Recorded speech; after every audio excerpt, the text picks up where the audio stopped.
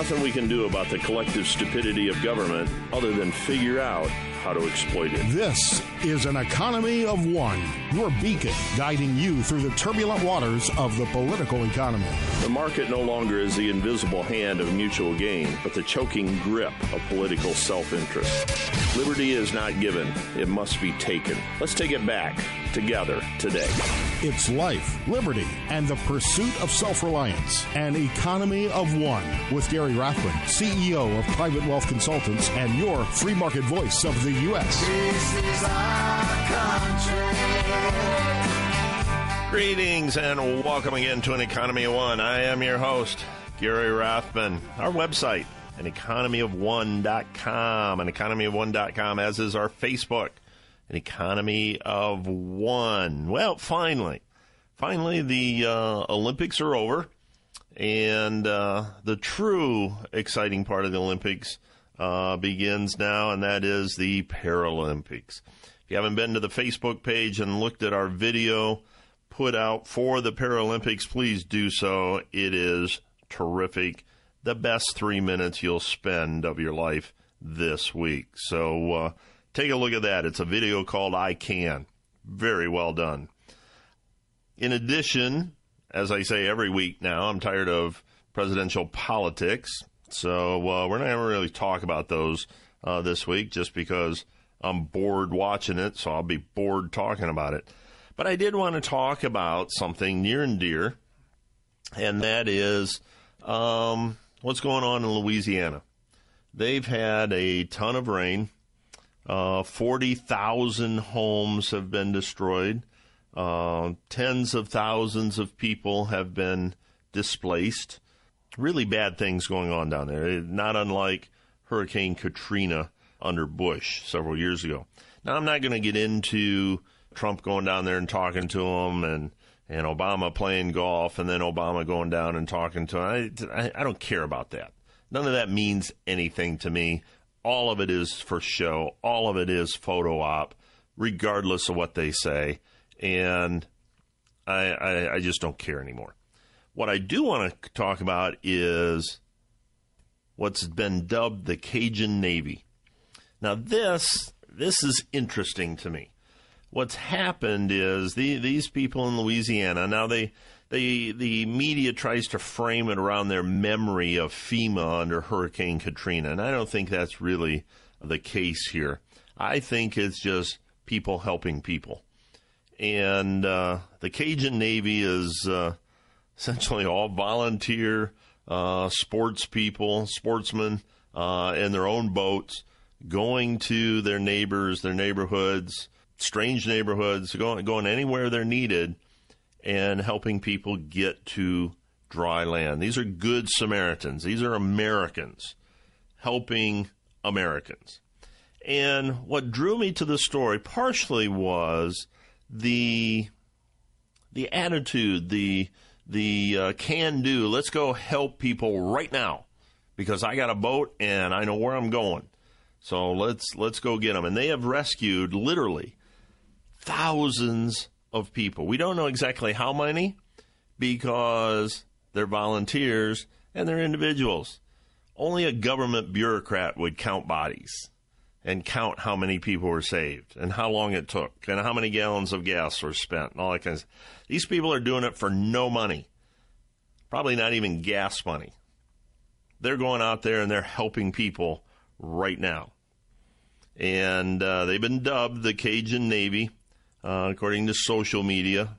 People need assistance, whatever. They get on social media and these people show up. And hundreds of them, hundreds of boat owners. Now, what caught my eye on this was no sooner had I started reading about this and reading some of the stories, which I'll get into in a minute, but leave it to a government bureaucrat to want to introduce legislation as soon as possible to regulate these people. They want them to have training, they want them to have licenses, and of course, they want to charge them a fee. Because we can't have, there's really two issues, liability. We can't have liability out there, and we can't have them untrained because there's cost involved. Now, these people are going out rescuing people and bringing them to dry land, then they're turning around and going and getting somebody else. And state senator wants to regulate this. I think it's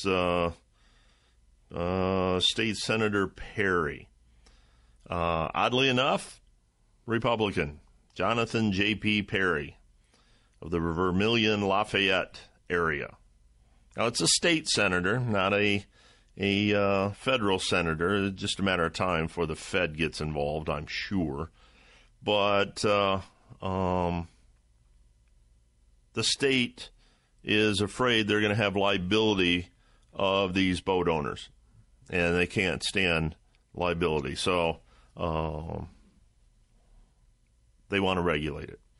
And in putting together legislation to regulate it, the senator says the intent of what I want to do is to completely unregulate it. So he wants to pass some regulation on this so that it can be unregulated. Now, only a government bureaucrat would say something like that. The fact is, these people are doing things that the government cannot do. They know where they're going. Government people running boats wouldn't know the neighborhoods. They wouldn't know the people, wouldn't know anything. And furthermore, I tell you this, my home base in Toledo, Ohio, and our big body of water near us is Lake Erie. And one of the activities that takes place up here in the wintertime is ice fishing out on Lake Erie. And ice inevitably moves, and people get stranded on ice floes. And if the Coast Guard or whoever rescues these people come out to rescue them, they don't allow them to take anything. Anything. They cannot take their fishing pole, nothing. Their cooler, radio, nothing. All the Coast Guard is required to rescue is the person. So they make them abandon all their equipment, abandon their vehicle, abandon their fishing poles, everything. Now, do you think that the government would do the same thing down there? I guarantee you. There's stories here of part of the Cajun Navy taking people back to their home by boat to rescue, one guy rescue his mom's urn that has her ashes in it. Now, do you think the government would do that? No. You think the government would allow people to take their pets and livestock? No. Do you think they'd allow them to take any of their possessions at all? Photo albums, anything? Nope. The government would not allow that. And you can bet that in this regulation, part of the training, part of the permits, part of the fees and stuff would be making these boat owners pledge to act like the government would. Once again, the government sticks its nose in something and screws it up. It's making civility civil disobedience. That's what the government does. That's what a bureaucrat does here. Many people lost their lives during Katrina because they refused to abandon their pets. I would be one of those. I wouldn't abandon my dogs. My dogs depend on me. They are family. I know they're dogs, but they're my dogs. And they go where I go. And if they're not allowed, then I don't go. I'll stay home. I'll fight the flood. But that's what the government does, and that's the difference in these individuals. They have saved thousands of people, thousands of pets, possessions, things that are near and dear. I'm not talking about, loading up clothes and that kind of stuff in these boats for people. They're loading up the treasured possessions, the people, pets, livestock, urns with ashes, photo albums, that kind of stuff that the government would not do. Leave it to the government to try and regulate, try to prevent people helping their own people. That's what we've come to. That's what the government has come to. They would rather have people devastated, maybe even lose their lives, than have their neighbors help them out. These people don't wait for assistance. Look what happened under FEMA. They don't want to wait. But the government says these people in boats are breaking law by helping their people because they're crossing barriers that police set up. Well, you know what? It's time to cross some barriers that the government sets up. And this is a perfect example. These people are heroes. They're inspirational. They don't think of themselves that way. They think, hey, we got to help our neighbor. I got a boat. Let's go help somebody. So I think it's important to look at this from the right perspective. Up next, I want to look at what the corporations, particularly Walmart, is doing in this flood. That'll be interesting to look at. You'll be pleased. An Economy of One with Gary Rathbun.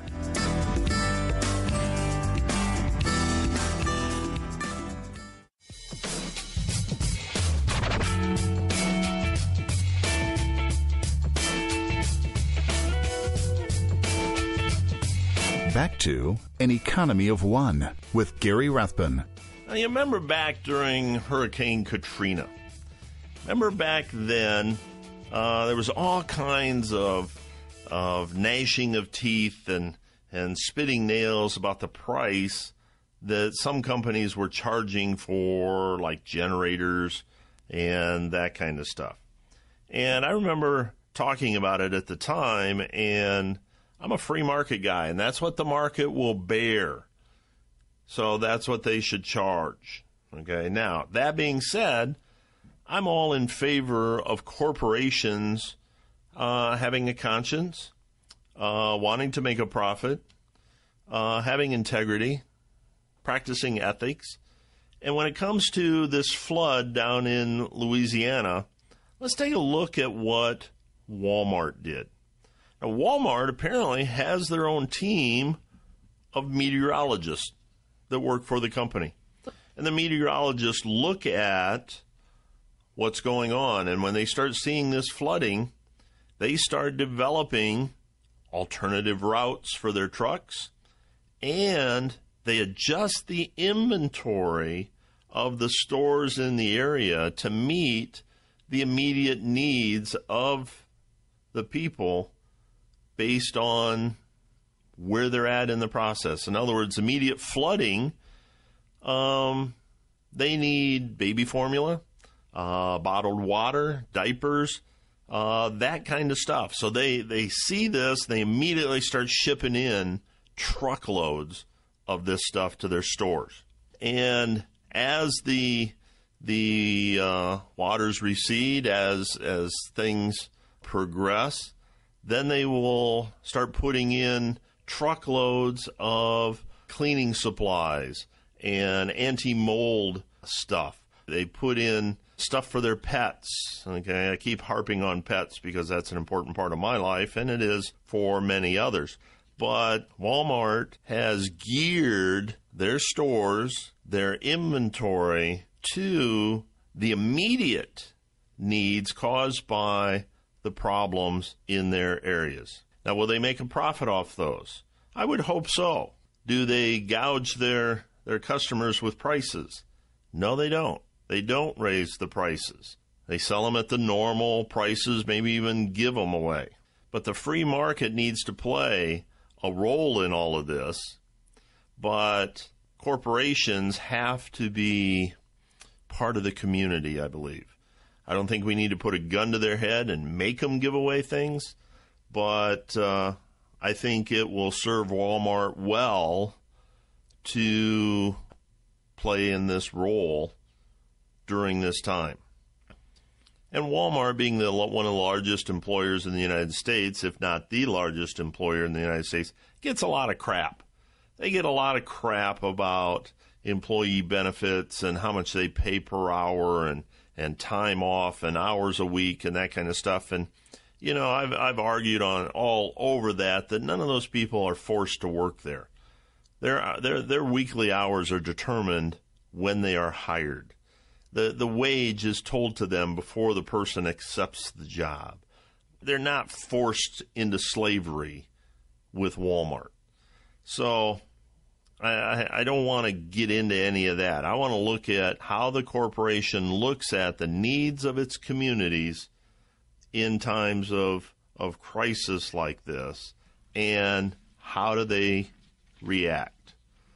And looking at this flood, it's impressive. It's impressive. Now, what did President Obama do during this flood? Made sure that somebody in the government, I'm sure he didn't sign it, I'm sure he directed it, giving anti-discrimination lectures to people and flood victims to make sure they don't discriminate during this time. Well, the Cajun Navy was rescuing people of all races. They didn't care what color they were. They didn't care what gender they were. Didn't care if they was transgender. Didn't care what gender they identified with. They needed help. They provided it. That's the story. That's the story. Even in disaster relief, the best thing government can do is get out of the way and let the private sector take care of their own. Allow us Americans to be who we are, and that is Americans. We want to fix things. We want to do it ourselves, and we don't want to have a gun pointed at our head or some bureaucrat that's never had dirt under his fingernails telling us how to do stuff. Most of these government employees that come down there to help don't know the neighborhoods. They don't know how to navigate through anything. And like I said, the big deal to me would be forcing them to let their pets and livestock starve to death or drown. Couldn't take any personal possessions. You think a government employee would take a person in a boat to their house to retrieve their mother's ashes? I don't think so.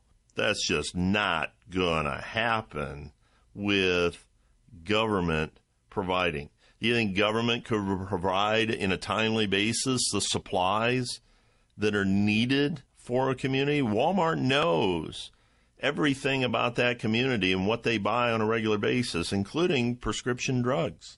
These people set up shelters in churches, movie theaters, all voluntarily. Brought in doctors voluntarily. This is America. This is what we should be allowed to do, and get government out of the way. Coming up next, John Tamney, Senior Fellow in Economics at the Reason Foundation and editor of RealClearMarkets.com, is going to be joining me. Won't want to miss that. John Tamney next. Gary Rathbun, An Economy of One.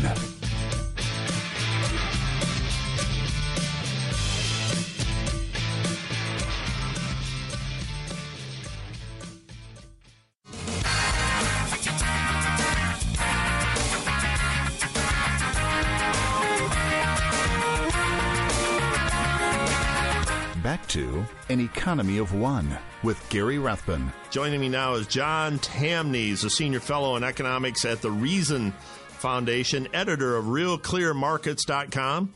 He's a political economy editor at Forbes and author of two books I really like. The first one, Popular Economics, What the Rolling Stones, Downton Abbey, and LeBron James Can Teach You About Economics. And most recently, Who Needs the Fed? How Taylor Swift, Uber, and robots can end the biggest bank in the world. John, welcome back to An Economy of One. Hey, Gary, thanks for having me on. I appreciate you coming on. You know, I read your columns all the time, and we're getting down to finally, I guess, just a few candidates running for president. There's two main ones out there, of course, former Secretary of State Hillary Clinton and Donald Trump. And they're promising us all kinds of stuff. I think Hillary said she's going to create 10 million jobs or something. What's the reality of a president creating jobs. I mean, these people haven't, well, Donald Trump's created some jobs, but for the most part, politicians don't really create any jobs. What's the story behind this? Is this something we need to listen to? No. Let's be clear that government never in the history of mankind has created a job. Governments, as we know, have no resources. They can only spend what they've extracted or borrowed from the real economy first. So while there are government jobs, they are a creation of the private sector. That's where the resources came from. That's why there are lots of government jobs in the rich in the United States and very few in Haiti. And so when presidents promise to create jobs, they can do no such thing. Now, what they can do is have a federal government that fiercely protects our individual liberties. There's nothing in the Constitution about growth, but it's all about freedom. If we're allowed to be free, abundant prosperity will be the result. But government does not create that. You know, it's interesting in one of your columns, and I knew this story, but I'd forgotten about it. You talk about some of the private money out there and some of the high-profile things they've done, like the Getty Oil Trust taking over or rescuing or bailing out, whatever term you want to use, ESPN, and some of the things that Jeff Bezos has done, and PayPal founder Peter Thiel. I mean, if the government takes away their money, some of this stuff wouldn't have happened. Yeah, it's a very, very important point, and we don't do a good enough job of selling the importance of inherited wealth, but also major wealth that's earned, because what can the super rich do that the average American can't? They have so much money that they are willing to lose it on the risky ideas. ESPN was a joke in 1979. It almost died in 1980. The Gettys were so rich from inherited wealth, they had $10 million that they were willing to risk on ESPN, and it changed sports history. Jeff Bezos took a flyer on Uber. Imagine how many more interesting companies he could take risks on if government weren't taking so much of his money. Howard Hughes inherited Hughes Tool and Die, which led to him basically funding aviation in the United States. History is very clear here. So when we tax away the wealth of the super rich, we reduce the most crucial capital of all, the risk capital. You know, as I'm listening to you, I'm thinking that, you know, these guys invest a lot of ideas that ultimately fail also. And exactly. When government invests in an idea that fails, their solution is, instead of cutting the losses, is throwing more money at it. So failure is also important for the private sector also. Hugely important, because failure is information. Rockefellers, Vanderbilts, Phipps, those were the names behind Silicon Valley originally. People so rich that they could take risks on companies out there that almost 99% chance were going to fail. And again, that speaks to how crucial the rich are. They alone have the money that they can lose on interesting ideas. Government, of course, can fund lots of failures too, but of course the difference there is they never kill their darlings. In Silicon Valley, every business that starts in 2016, most of them will be dead in 2017. With government, they stick around forever. Yeah, and we don't learn anything from that. That's exactly right. And I think I told you the last time we talked, one of my economic professors 100 years ago in college made the statement, which I've never forgotten, and that is, there's no end to the good do-gooders will do with other people's money. And, you know, so, you know, we look at Solyndra, we look at all these things. One of the things I got to tell you, and I'm going to say this every time I have you on air until people tell me not to say it anymore, but you have fundamentally changed one of my thought processes, and I have used on air many, many times the discussion around the Laffer curve and lowering taxes, how to give more money to the government. And either last time or the time before we talked, you convinced me that is absolutely the wrong argument for the Laffer curve or for lowering tax rates, because it gives the government more money, which they will spend and get bigger and wasted on us. Both candidates talk a lot about taxing the rich and raising the new term, I guess, for government is investment. The government's investing in things. What do we got to do to get the word out there that getting government smaller is really the key, not finding cheaper ways to fund them with more money? Well, I think the way to get the word out there is to stop talking about Armageddon. You could fill countless Rose Bowls with all the people who said, well, because of this debt, because of government's budget deficits, we're about to implode. And if we don't get that under control, and if we don't make some sacrifices, we're in big trouble. That's not the way to sell this. Rich countries can run up lots of debt, just like rich companies can. Right. The way to sell it is talk to people about how much more we would have, how much more prosperous we would be, how many more Apple computers and Googles and Facebooks we would have if government were spending less. Talk about all the voluminous and exciting jobs that would exist, and all the exciting work opportunities if government weren't taking so much of the money that we earn and wasting it. That should be the goal. We're already a rich country, but we could be exponentially wealthier. We could be exponentially better off. We could have cancer cures. We could have private jets for everyone if government were quite simply spending less. And that's got to be the focus on how much better we could be. You know, I read one of your articles. It's been a couple weeks now. And also read your book, Who Needs the Fed? And you talk about the Federal Reserve's relevance is declining every day. Can you give me a little elaboration on that? Absolutely.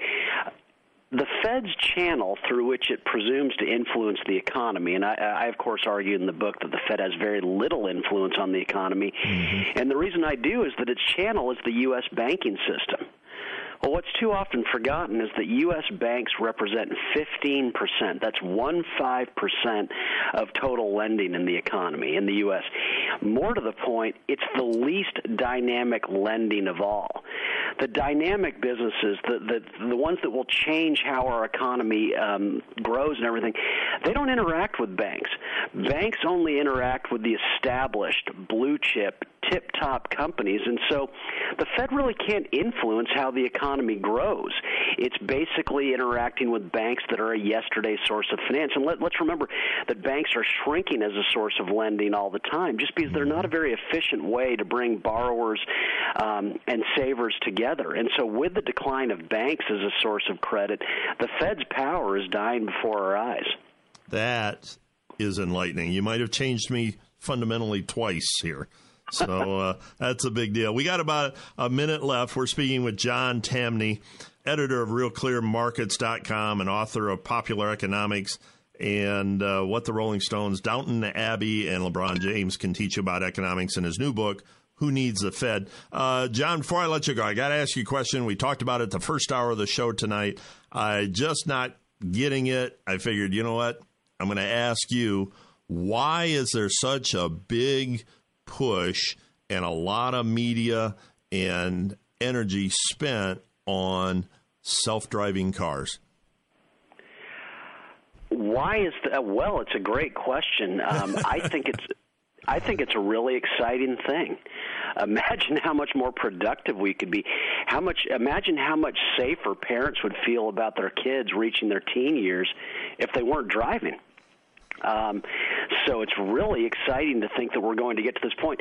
It makes you think that 100 years from now there will be books, fiction books, writing about the past and saying how families used to be destroyed by car accidents and never recovered from car accidents. Yeah. In many ways, that could be a thing of the past. It's another example of how capitalism and the profit motive is so incredibly compassionate.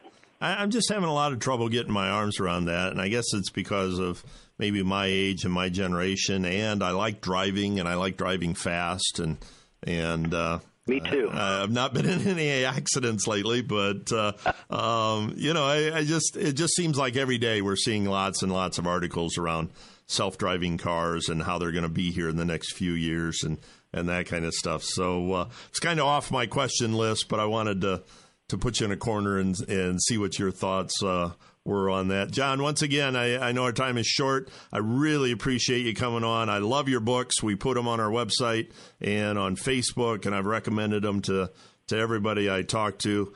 You do great work, and I hope we can tap you on the shoulder again soon. Anytime, Gary. Thank you so much for having me on. I really appreciate it. Up next, you think Obamacare regulation was bad? Wait till you see the latest in EPA climate change regulations and something big going on in Arizona.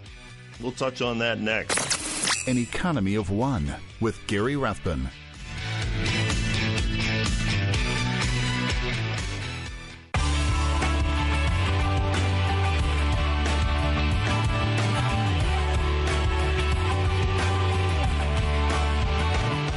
Back to An Economy of One with Gary Rathbun.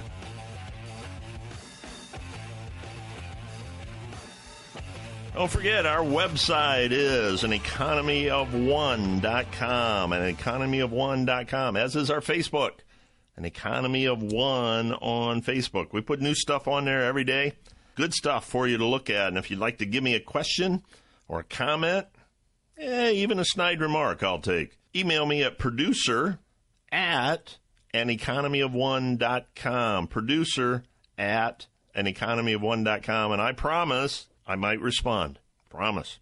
Remember a few years ago, several years ago now, we thought Obamacare was bad because it was 2,300 pages of legislation. Well, truth was, we were right. It was bad. But since then, Obamacare was about 2,500 pages of legislation.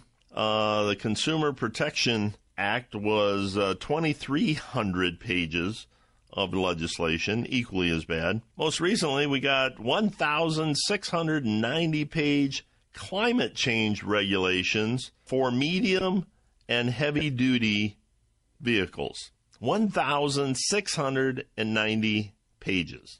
Now, this is a combined effort of the Environmental Protection Agency and the National Highway Traffic Safety Administration. That's a mouthful.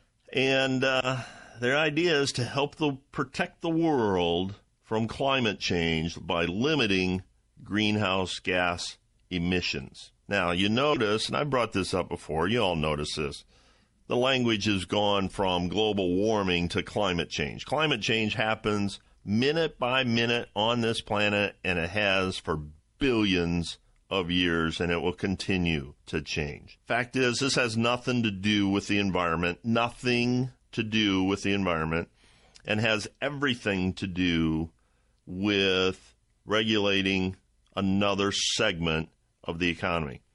This regulation alone, 1,690 pages, 700,000 words long, by the year 2027, 10 years from now, it will add $15,119 to the cost of a truck and trailer. $15,000. Now, that is not adjusted for inflation for the next 10 years. I guarantee you that will be closer to $25,000 or $30,000 increase in the cost of a tractor-trailer rig, just for this piece of legislation. Now, multiply that by all the different trucks out there, and how much is that taking out of the economy for nothing? Nothing. These self-righteous, ignorant bureaucrats think they're doing something, or try to convince us that they're doing something for the environment. Truth is, they just want to stick their nose in another business. Same way it happened with biodiesel fuels. I don't know if we've talked about this before, but biodiesel is one of those boondoggles that everybody thought was a great idea, get us away from fossil fuels because it's renewable energy, and require so much ethanol and biodiesel into the gas and diesel fuel mix out there. And companies that didn't produce enough would have to buy carbon credits. Well, it didn't take long for the scammers to figure out, hey, there's no oversight in any of this. I'll pretend I'm making biodiesel fuel. I'll tell the EPA I am. they'll give me all of these credits, and I'll sell them to the big boys like Exxon and BP and make a bloody fortune. And they did. And it's only now, years later, where government bureaucrats are starting to inspect these biodiesel plants, and they've never produced anything. They're not even hooked up. There's a bunch of pipes and valves piled on top of each other to look like something, but they produce nothing. And these people have stolen hundreds of millions of dollars from true energy producing companies, thinking they were buying carbon tax credits in order to stay in compliance with this stupidity, and they got nothing. And the government looks at the Exxons and BPs and said, hey, geez, you know what? You paid $500 million for nothing. You got ripped off. Now you got to pay another $500 million to buy the real carbon credits. What do you think that does to the price of our gas at the pump?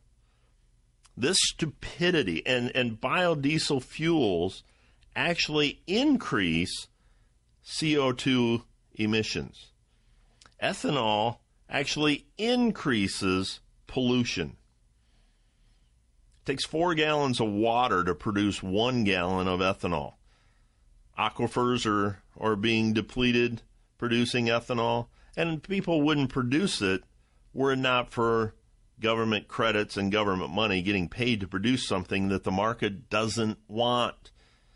It hurts your car. It hurts your motors. We don't need it. Price of fuel is way down. We're producing more gas and oil than we ever have in this country. We're one of the world's leading producers now. We're neck and neck with Saudi Arabia. Given the day, we might be the number one producer. They might be the number one producer. This stupidity's got to end, and I think that's part of the reason Donald Trump's message resonates with so many people is because he isn't part of this stupidity.